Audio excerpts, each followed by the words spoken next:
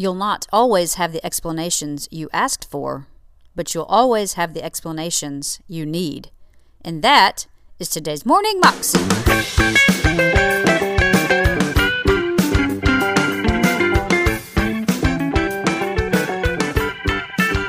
Welcome to the Morning Moxie Show. I am your host, Alicia Sharp, and today we have part one of a three-part message from Pastor Bill Johnson, and he's talking to us about being hungry and the importance of being hungry for God and the things of God. And I know a lot of times we get stagnant and we just are blah and complacent, and we can't be in a place like that and expect to grow in our relationship with Christ and to really see Him move. Here's Bill. I want to talk to you about hunger. Hunger. One of the most challenging parts of the Christian life is to be full and hungry at the same time.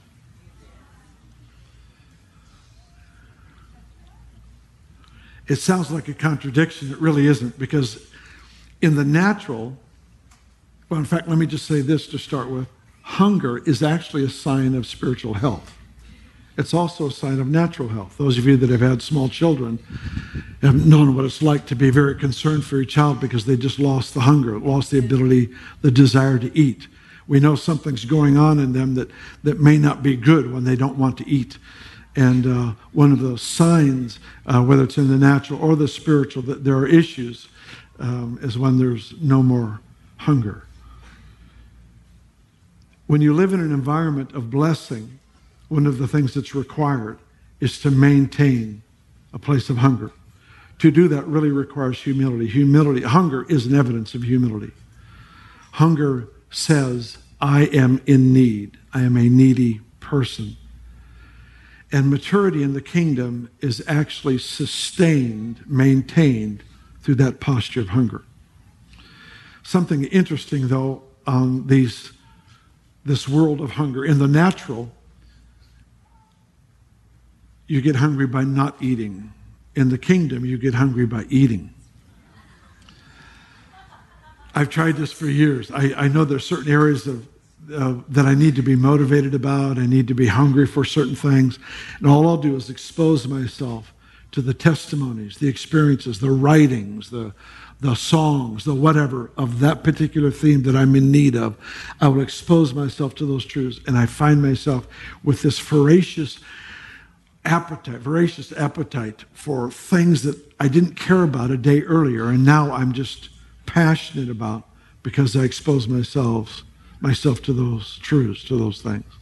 I've got a verse to read to start it off. We're going to actually end up in Psalms 107, but I want to read what is a wonderful verse, but I think it's kind of a funny verse too.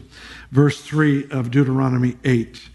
He said, He humbled you, allowed you to hunger, and fed you with manna which you did not know, nor did your fathers know, that He might make you know that man shall not live by bread alone, but man lives by every word that proceeds from the mouth of God. I love this verse for a number of reasons, but let me just walk you through it for a moment. The first part I think is kind of funny. He humbled you and allowed you to hunger and fed you with manna. Do you know what manna means? The word manna means, what is it? So He fed you with what is it? And He follows it by saying, which you did not know. Neither did your fathers know. So here's the point. He says, I gave you what is it to eat. And even after I gave you what is it to eat, you still didn't know what it was. And your fathers, they didn't know what it was either. And I took you into the mystery of what is it, so that you would know that man does not live by bread alone, but by every word that proceeds out of the mouth of God. Here's the point I think is so fascinating. Sometimes we are asking for explanations to a situation we're in, and He desires to keep it a mystery, so that out of the mystery, we come with understanding that's higher than what we're asking for. Does that make sense? What is it? I'm not going to tell you. But the end result of trusting me with what is it is you will know man does not live by bread alone, but every word that proceeds from the mouth of God. So the mysteries you have, trusting in the midst of mystery, takes you to greater revelation. you will end up not always having the explanations you've asked for, but you'll always have the explanations you need.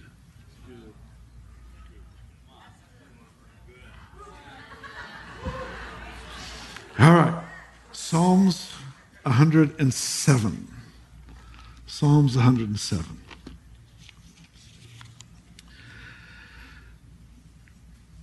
God took Israel out of Egypt into the promised land, and in the wilderness period, as he led them, they kept looking for places to live. They knew that God was taking them to fortified cities, to vineyards that were already planted, orchards that already existed, inhabited cities where their enemy would be driven from that place, and they would inherit buildings, houses, farms, everything that's already built.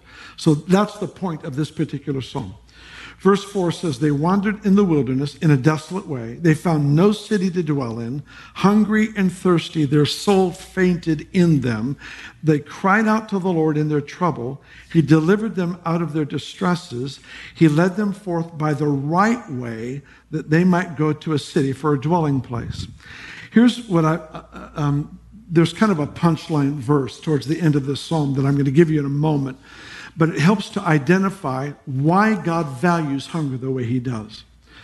Hunger is a place of humility which keeps us in a place of dependency. In Isaiah 29, it says, the hunger causes people to dream.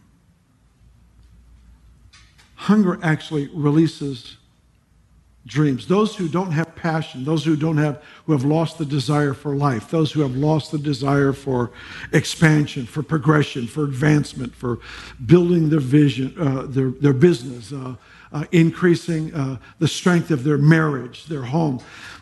People who have lost those kinds of dreams and visions, it's just because they've lost hunger. They've lost the ability to pursue and to ask for answers to get breakthrough. The Lord has made you to be hungry. Solomon in Proverbs mentions this kind of an interesting verse. He says, we don't blame someone because they stole when they were hungry to feed their family.